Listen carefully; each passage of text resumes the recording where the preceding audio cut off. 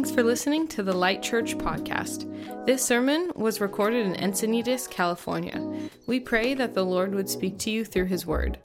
For more information, you can visit our website, lightsandiego.com.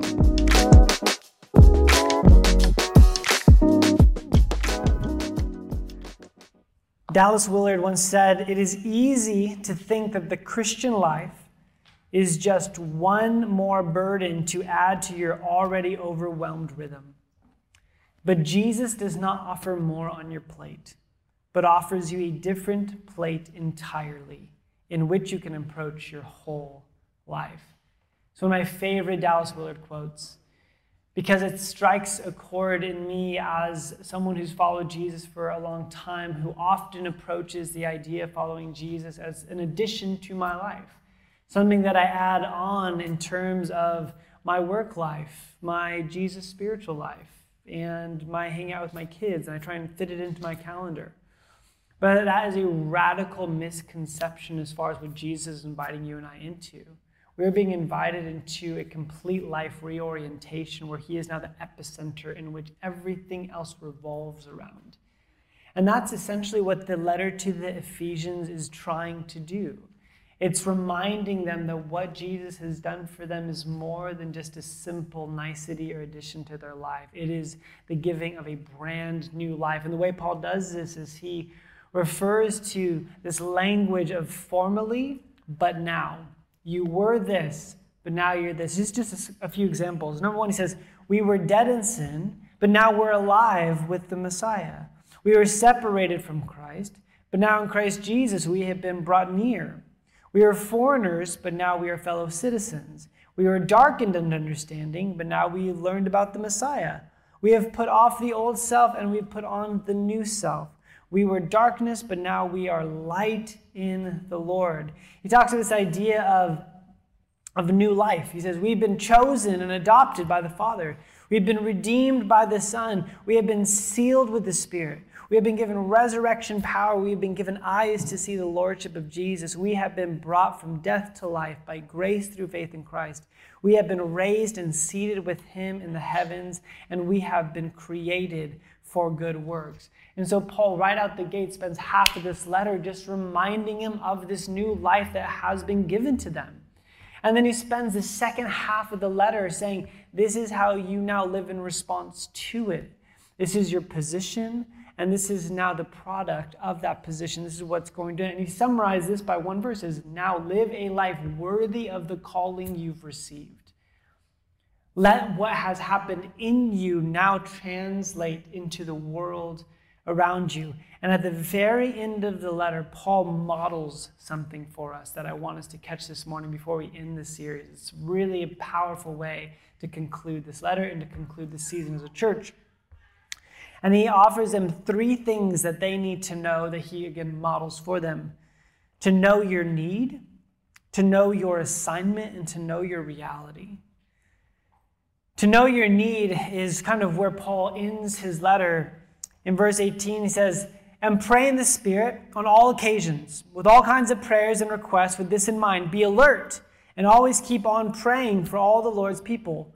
Pray also for me, that whenever I speak, words may be given to me, so that I will fearlessly make known the mystery of the gospel, for which I'm an ambassador in chains. Pray that I may declare it fearlessly as I should. I love this moment where Paul has just finished talking about the armor of the Lord that we carry with us, that we're not fighting against flesh and blood, but against principalities of the dark around us. And he just ends it with saying we have to pray. If you notice, he says pray 5 times in 2 verses.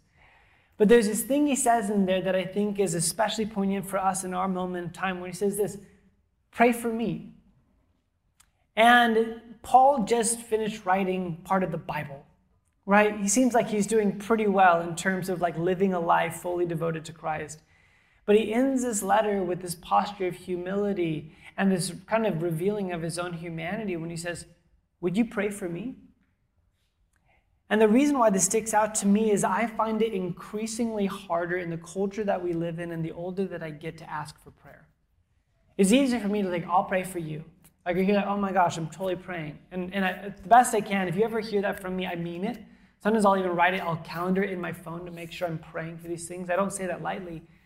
But it's much more rare for me to reach out and say, would you pray for me? And so as I come across, I see Paul, this spiritual giant, just end his letter, not with this kind of big pomp and circumstance. He just ends it with like a request. Pray for me. I think one of the most powerful moments I've ever experienced in ministry came when I was a youth pastor. We were youth pastoring in San Marcos for about 8 years before we planted Light. And there was a time early on as youth ministers at that church where we had just undergone just the worst grief and loss and trauma we had ever had, and the losing of Jen's father in the way that he passed away. And our souls are just reeling from that. At the very same time, our youth group starts to just blow up. Like, students are literally getting saved by the dozens. And we're simultaneously feeling weaker and weaker. I get hit with this really, really intense vertigo. I wasn't able to drive for a couple of months. I was feeling anxious. My wife is deep in depression. And we just have nothing to give each other, to our youth ministry. All the while, it's just like growing like a weed. And I remember one night showing up to this room just filled with students. And I had no emotional bandwidth to even write a sermon. And I get up, and Jen's in the room, and at that time we just had one of our kids, and I just sat down on the stage and just buried my head in my hands. I'm like, guys, I don't have anything to give tonight. Do you think that maybe some of you guys could just pray for us? We're going through a really hard season. And this room filled with young people, many of them just starting to follow Jesus, surrounded us, and for over an hour, they just prayed for us. And it was one of my top 5 favorite moments of youth ministry of all time. And I was listening to Paul request this church, would you pray for me? And I was reminded of that moment. It's funny how oftentimes I'll run into someone who's in our youth ministry, some of which you actually are in this room, and they'll reference that night. Like, do you remember that night? I'm like, actually, I remember it vividly. It was such a significant moment for me just to model this. I think it's important for us to realize that not only did Paul ask for prayer, Jesus asked for prayer. In the Garden of Gethsemane, before he goes to the cross, in Matthew 26, he calls his disciples together and he says, stand watch with me, pray with me. He goes and starts praying, and when he comes back and they're sleeping, and he rebukes them. He says, please pray with me. He goes back again, comes back, and they're sleeping again. This time he doesn't even wake him up. He's like, whatever. And he just goes back and prays with the Father. But I think about for Jesus, right? The person sinless, right? But still in his humanity, the dealing with the worry of what's about to come with the cross. What does he do? He asks for prayer. And then just really simply put, our first point this morning is this. Maybe some of you guys just need to be better asking for prayer. Text your friends, reach out to your spouse, call your open table. And I see it, it's almost like the more affluent a community is, the harder it is we have sharing our need. Because we know we live a privileged and charmed life. And so when we ask for prayer for a sickness, a trial that's going on, we play this inner dialogue of like, yeah, but there's people who have it much worse. As if that totally discredits the pain you're walking through. And I think what Paul and Jesus model for us is ask for prayer. Reveal your hurt, your brokenness. Be a kind of person who actually leads not just out of their gift, but in their humanity. And so we should ask ourselves the question, well, what does Paul ask for prayer for? And he asks for 2 things. He asks that when he preaches the mysterious gospel, that he would do it fearlessly. So he's asking for clarity and courage. I love what John Stott says in his commentary on the section. He says, pray also for me, Paul begged. He was wise enough to know his own need for strength if he was to stand against the enemy, and humble enough to ask his friends to pray with him for clarity and courage. Clarity without courage is like sunshine in the desert. Plenty of light, but nothing worth looking at. This was written before like Palm Springs and like Joshua Tree was like really cool, but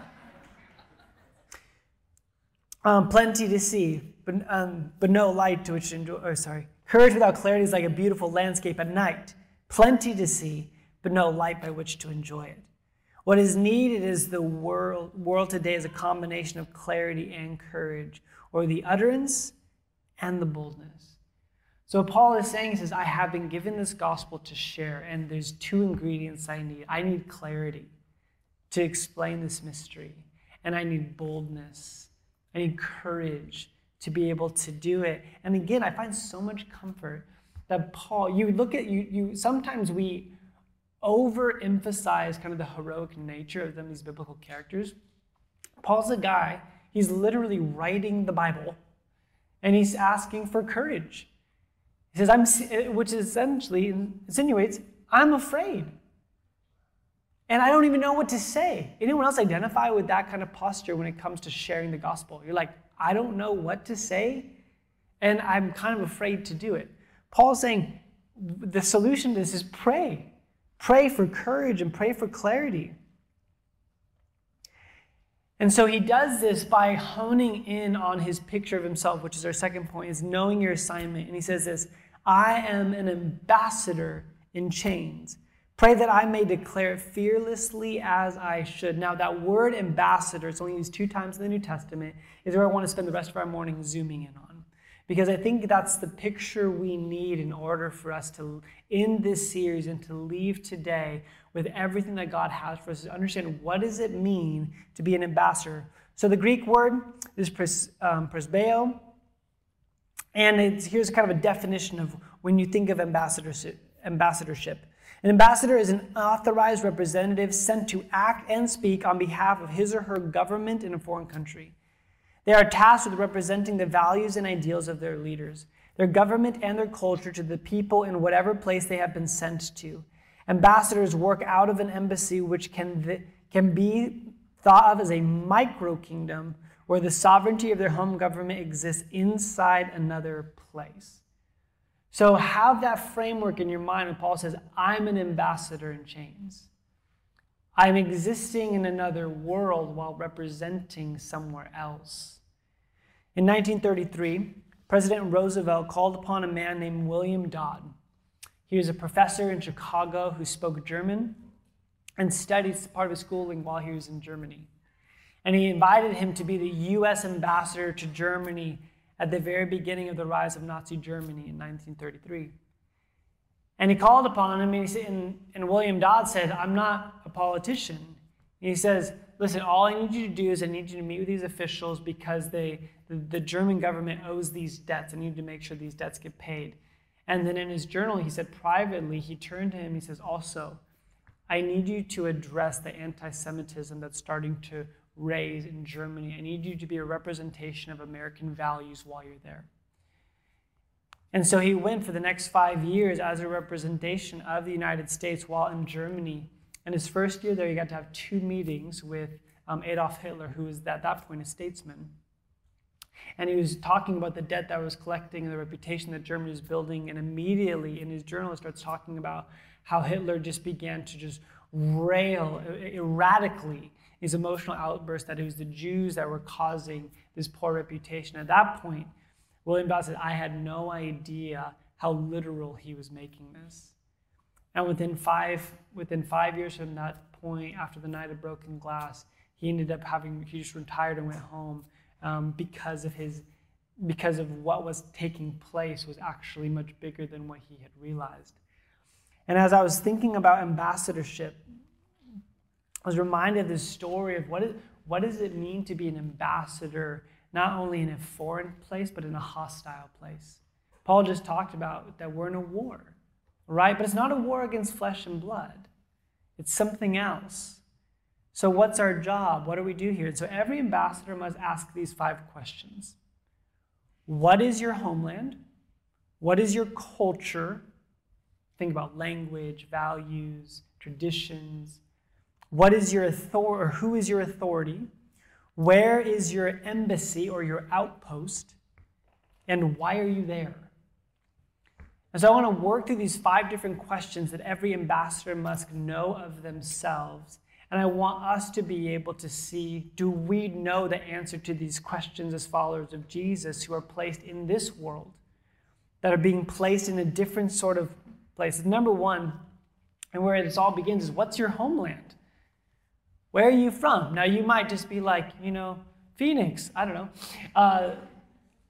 But the minute you start following Jesus, you've been adopted into a new household, meaning that you now belong to somewhere else. In Paul's other letter he wrote in that same prison cell, he said in Philippians 3:19, says, their destiny, talking about the world, is destruction. Their God is their stomach, and their glory is in their shame. Their mind is set on earthly things, but our citizenship is in heaven. Meaning that your spiritual passport changed. You don't have dual citizenship anymore.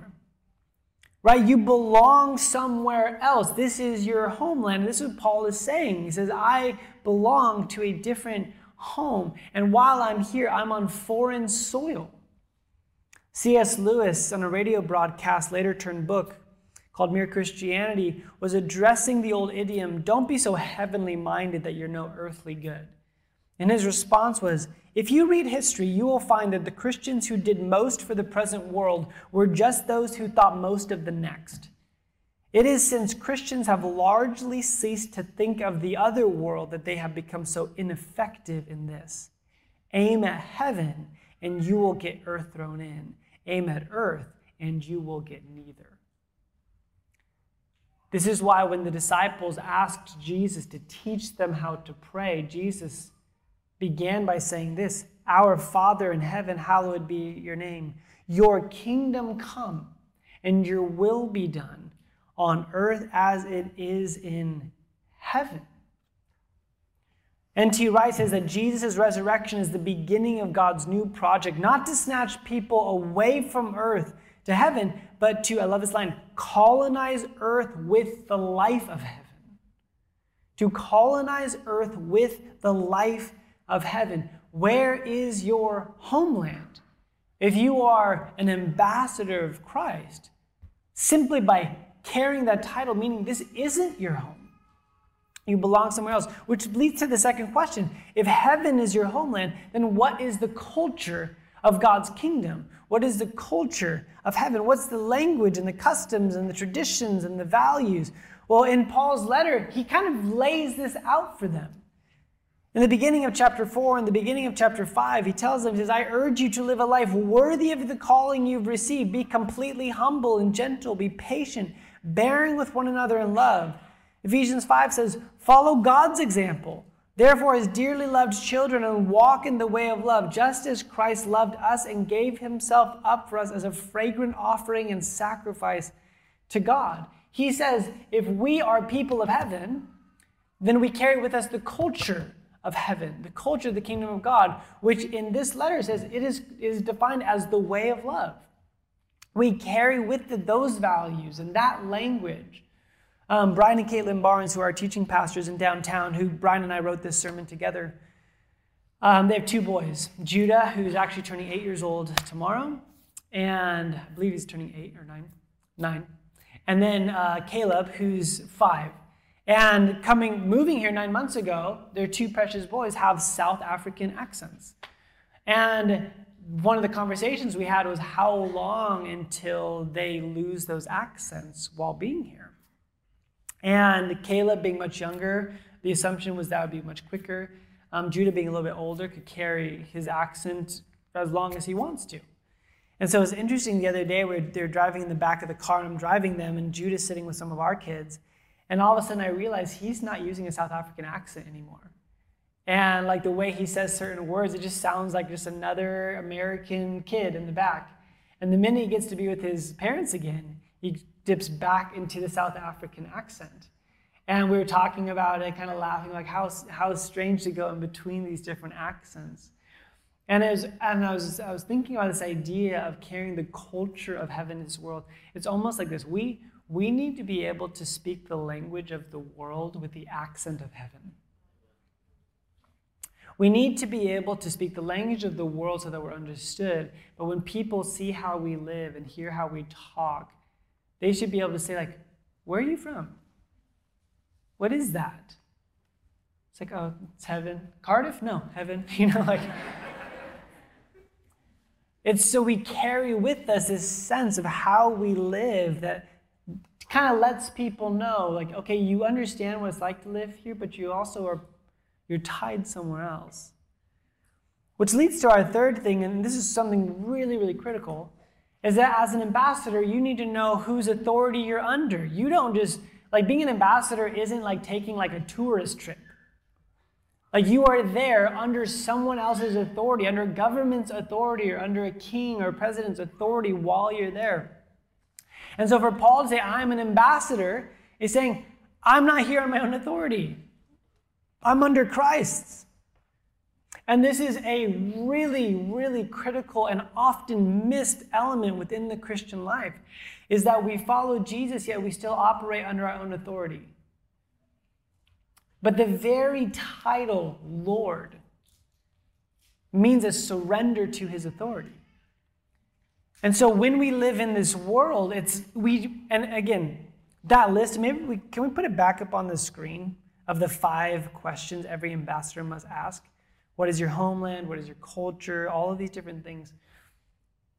We have answers for these. What is your homeland? Heaven. What is your culture? Love. Who is your authority? Jesus. Where is your embassy? It's right here. So these people. Why are you here? To bring about God's kingdom. But if you look at kind of the secular narrative, how it answers this, every single one of these questions is answered with one word, and it's the word self. What is your homeland? It's wherever I am. What is your culture? Self. Who is your authority? Self. Where is your embassy? Me. Why are you here? To please me. And so this is a really important thing for us to live in a culture. And again, we live in the higher end of this culture that gives us this narrative that it's all about fixating and working and forming our life around this. But it's understanding our authority is fully submitted somewhere else. We're here because of Jesus. He's the one that we follow our example under. And so I see this take place in my house. If my kids really don't have a really formed authority structure in terms of their sibling relationships. Zoe's the oldest, so she kind of has some. But the minute she's babysitting, Zoe has authority. Or if I'm I want to see if their room's cleaned, if I go tell Vienna to tell her little brother, I'm hey, go, I see Augustine's cleaning his room, and she comes back, she's he's not. What I say is, go tell him that Dad said to clean your room. And what I'm doing is I'm giving Vienna Dad's authority to communicate a message on behalf of her father. And so when Paul says I'm an ambassador, what he's saying is, I'm not here under my own accord. I'm here with a message and a mission that's not my own. And I'm here and I'm carrying that. Which leads to a fourth question. Well, if you're an ambassador, then there's some sort of outpost, it's kind of an more ancient term, or an embassy, or more current context, of where that economy, that government can exist in a smaller section while in the world. And that is the body of Christ. It's the church, it's your open table. It's when we actually get to have what N.T. Wright calls colonies of heaven here on earth. And that's why I so believe in gathering together on Sundays and breaking bread together. It's why I believe in open tables. It's why I believe when I watch our friends go down day after day, week after week, on mission together down in Tijuana and doing different things. All of these things are setting up colonies of heaven here on earth, these little outposts.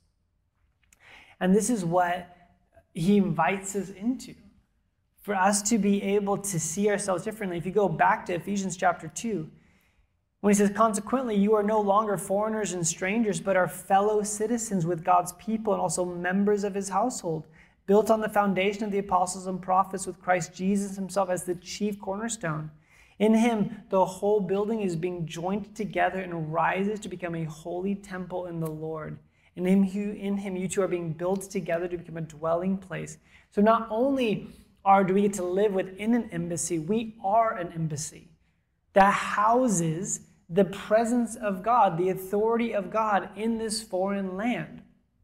Because we live, according to the few verses earlier in Ephesians chapter 6, where the rulers and authorities of this dark present age are still around. But we're not under their authority anymore.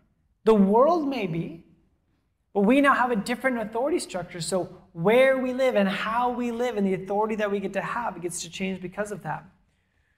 Which leads to the last question, and a really, really important one, that every ambassador is sent with a mission. So we should ask ourselves the question, why are we here? And by here, I mean literally in this room, in Encinitas in 2023. Why are you at your job, in your apartment or house? Or is the context of your life, why are you here? I said this earlier, but the word ambassador is only used 2 times in the New Testament. The other time it's used answers this question. So if you turn back a few books to 2 Corinthians chapter 5, he says this is the same author. We are therefore Christ's ambassadors, as though God were making his appeal through us. What a sentence. Think about this. As though Christ is making his appeal through us. That is what ambassadors do. We are appealing on behalf of our king or our government that sent us. And so what is that appeal?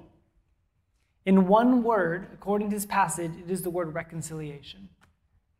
Our message and our ministry as ambassadors of Christ is reconciliation. To reconcile. And to reconcile is to take what has been severed, both from God and man and even amongst each other, and to repair that back into order and wholeness.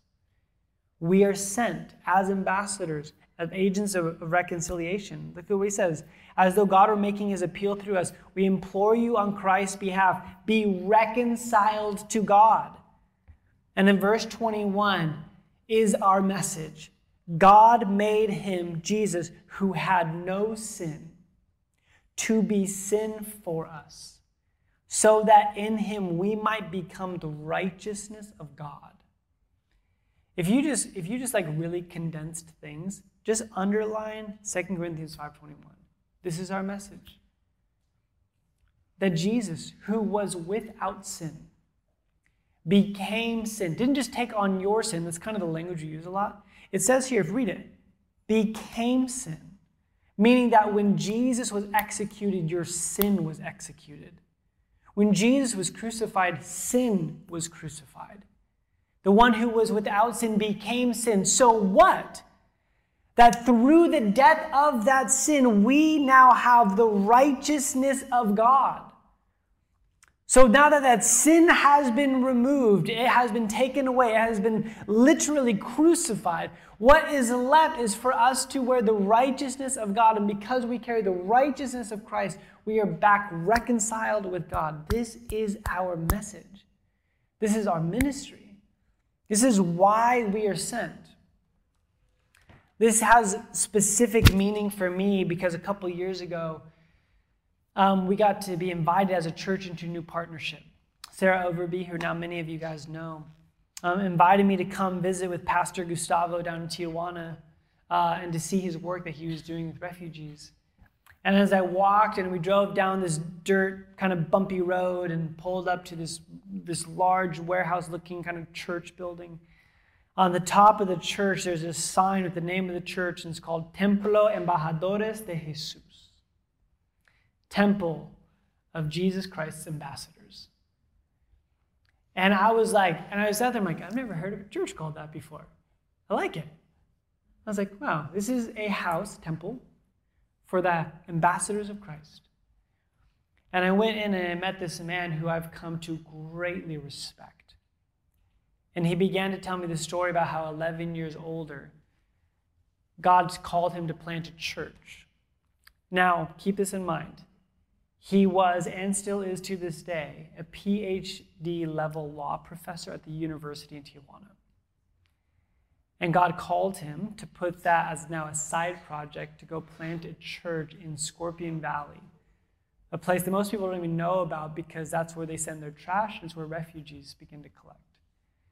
And that's where God called him to plant a temple, a house of ambassadors for Christ.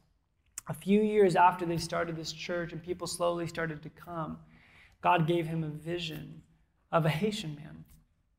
At that point, not a lot of Haitians in Tijuana, still aren't. And he's driving around the city center and he sees the man in his vision and he goes up to him. And it was at 2014, right after the massive earthquake that leveled much of Haiti. And he invited him to come to his church and give him a place to sleep.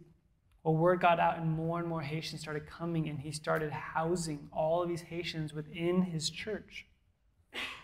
And so he began to do research, because he's a lawyer, of where the Haitian embassy is, and there was none in Tijuana. So he filled out the paperwork, and his church became the Haitian embassy. And so when you drive up, you'll literally see a Haitian flag that says Little Haiti. And so he began to, but over the years, it's grown from just Haitians, but refugees from Michoacan, Honduras, and Colombia find their place. Many of them, I've been there when they show up, come with nothing but maybe a backpack on their back. Moms and children fleeing from severe violence, sexual exploitation, famine, show up there with nothing. And they show up and they're met with a house filled with ambassadors of Jesus Christ. And as I began to talk to Pastor Gustavo for the first time, he says, I have a vision. I'm like, this sounds like you're already doing such amazing work. He says, no, my vision is to create Ciudad de Dios, the city of God. He says, you see, these people can't leave because they're not allowed to get jobs. It's not safe for the kids to go play on the soccer fields. They can't go to school, so they just stay here all day and they have nothing to do. I want to create a city for them. And so we began building relationship with him. And through your generosity and the partnership largely has happened through this church, we were able to purchase twice the land that they had in less than 2 years, which is crazy thinking about how long city permit stuff work here.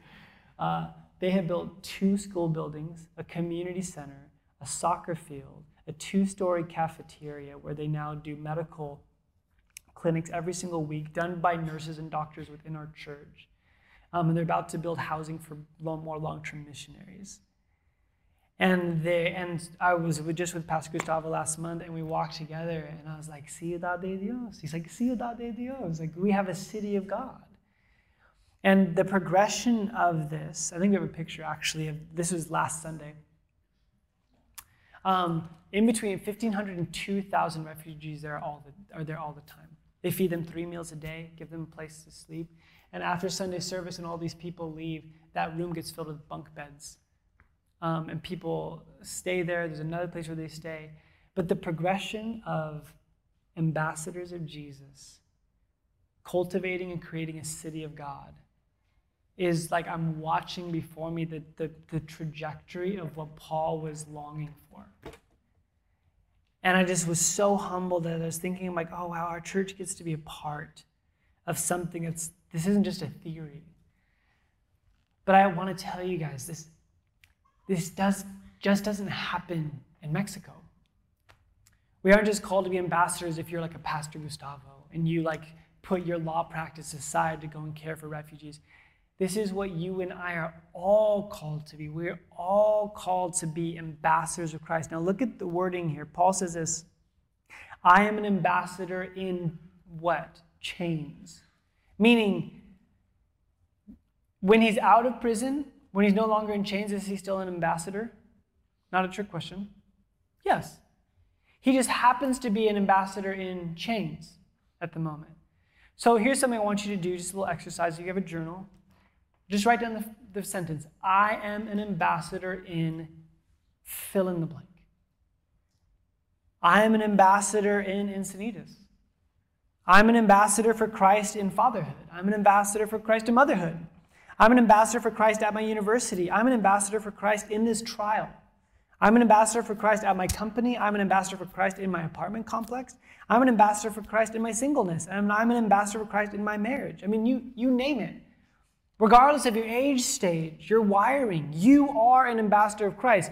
But as long as you just think that's cool for Paul or Pastor Gustavo, you're missing the point. I am an ambassador of Christ in what? You fill it in. And then start going through those questions. Start going through those questions and you start asking yourselves, well, what does that mean for me that my homeland is actually heaven in my motherhood or in my work environment? What does it mean for me that I carry the culture of love, the culture of heaven in my language, of a heavenly accent, if you will? What does it mean that within my specific university, I walk under the authority of Jesus, not under the authority of the world or the ruler of this world? What does it mean that I come to this church and that I belong to an open table, or I belong to the body of Christ, that houses kind of an embassy for me. That this is a colony of heaven right here on earth. And what does it mean that I am a sent one? I am an ambassador. It's not left up for someone else. This is me in my moment. Can I just have a pastoral moment with you? We need ambassadors here. There's so many people who view their call to ambassadorship, meaning you have to be someone else. And I just want to say, we need more ambassadors in San Diego. We need more ambassadors here on the coast. We need more ambassadors in your work environment. We need more ambassadors in your university. We need more ambassadors in your context. Last night, I put down my sermon notes to go push my son on a swing in our neighborhood park. I am being a representation, an extension of the kingdom of heaven for my 7-year-old son by bringing about safety and joy to him. I never take off my ambassador hat. And now my context may change, but that calling of who I am never changes. And so I had a third short point. But as I was driving here this morning, I really felt compelled by the Holy Spirit that this needed to end in a different way. I was just praying for you guys, and I was praying over this sermon, and I was like, Lord, what are you doing here? I stopped at this moment, and God says, you need to commission this church. That we need to be commissioned. If that's unfamiliar language for you, often this happens when someone's about to be sent out. Think of the word commission. You're missioning alongside God in something. And I felt like as a church, we need to just have a moment just to be commissioned into the kingdom of God's reality and presence and work here in our area, in where we are. So I'm going to invite the worship team to come back up. In just a moment, we're going to take communion. But as we take communion, I want to do a couple of things. Number one, we're going to have a time of just corporate commissioning prayer. I believe that there's going to be some dreams that God's going to stir up again that maybe have been dormant. Some passions that God says, I put those there that he wants to kick up. I think there could be people in this room that are called to plant churches, to do missions work. But more likely than not, there are people in this room that are called to stay exactly where you are, but just to do it as an ambassador of Christ. But that all of us need is commissioning. But after we pray, we're going to come up and you're going to take a cup, which represents the blood that was poured out, which is now your righteousness. And you're going to take bread that was broken, which represents the broken body of Christ for your wholeness. And when you go back to your seat, we're not going to take it corporately together. I want you to have a moment. And I want you just to ask the Lord, where am I called? And how am I called to be an ambassador of Christ? In my specific context, sphere of influence. So you do me a favor, would you stand to your feet with me?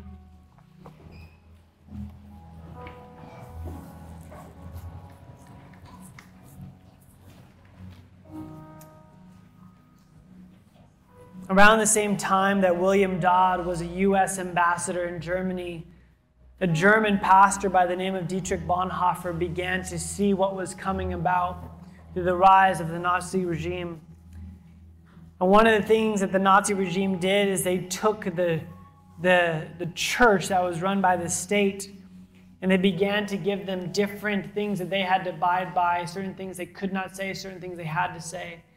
And so Bonhoeffer began to collect a group of a couple hundred young pastors in Germany.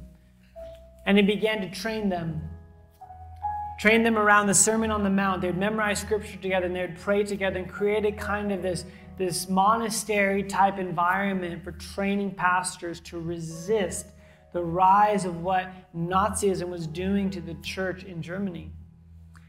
And one of his friends, Bonhoeffer's friends, visited him one day, and there's this famous story that we've mentioned here before, but I think bears repeating, where he goes and he looks at what Bonhoeffer is doing with all of these young pastors, and he says, isn't this a little bit extreme? Isn't this a little bit intense? And Bonhoeffer calls his friends and takes a walk with them up on this hill that goes up next to the bank of a river. And on the other side of the river is a Nazi training camp where Nazi youth are being trained. And he looks at his friend and pointing back to Finkenwald, which was the monastery that he had created, he says, this must be stronger than that. And I think it's a picture for us that no matter what happens in this world, we are called to be in it, but yet we are called to be not of it. We must speak the language, but we must not lose our heavenly accent. We must be able to be ambassadors of Christ. This must be stronger than that.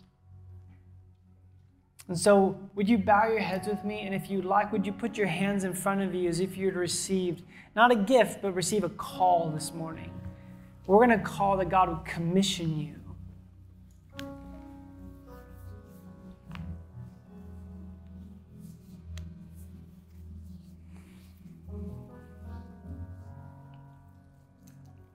Spirit of God, would you breathe your life upon each one of these open hands and open hearts?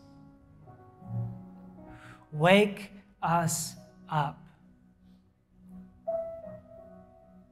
from the values and the customs and the ruling and the authority of the world around us, and would you awaken us to the reality that we are ambassadors of Christ.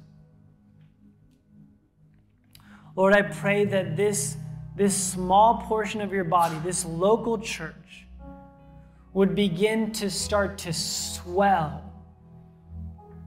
with passion and mission and love for neighbor in ways we've never seen before. God, I bless our church. And God, I commission all of my brothers and sisters in this room that we would see ourselves as sent ones. Lord, I pray that we would pay attention to the unique people and places you have called us to. God, would we respond obediently? Lord, I pray that this would be a rock in our shoe we can't seem to get out, because we have to be able to not only see ourselves as adopted into a new family, but now as ambassadors, inviting other people to do the same. So I pray you continue to form this church under the power of your Holy Spirit to be just that. And we love you so much. In Jesus' name we pray. Amen. Amen. Thanks for listening to the Light Church podcast. This sermon was recorded in Encinitas, California. We pray that the Lord would speak to you through his word. For more information, you can visit our website, lightsandiego.com.